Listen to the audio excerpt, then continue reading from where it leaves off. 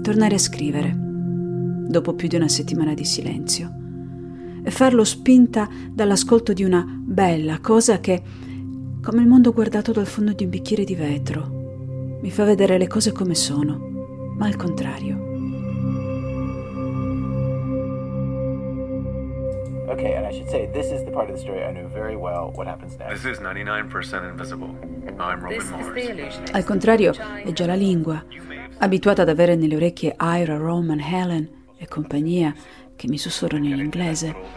Quello che sto ascoltando è in italiano.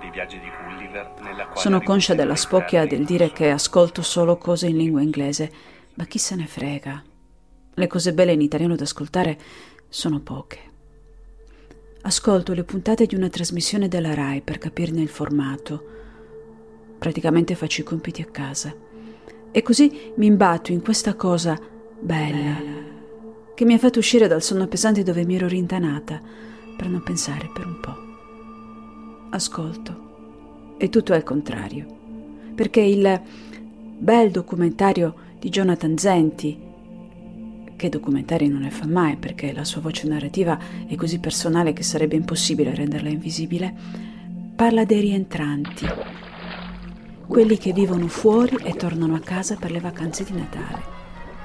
E quello che racconta mi fa vedere me stessa attraverso il fondo della bottiglia rovesciata, io che torno e trovo gli amici, così come ho fatto per tanti anni, quando ad ogni mio rientro tutto sembrava immobile.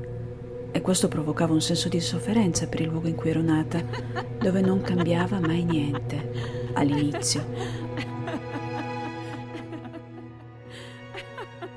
Però poi, quando sei stato via 15-20 anni, allora quando torni speri disperatamente che non sia cambiato niente.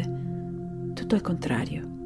Così come al contrario è il mio essere una rientrante che ha fatto il cammino inverso, perché il mio rientro è come una seconda emigrazione.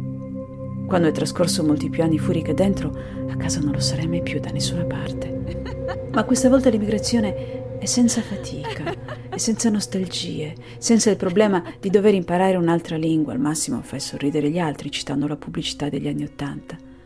E continuo a ripeterlo a chiunque abbia voglia di ascoltarmi e soprattutto a quelli che non sono mai partiti e mi si avvicinano per chiedere: scusa, posso farti una domanda personale, ma perché sei tornata?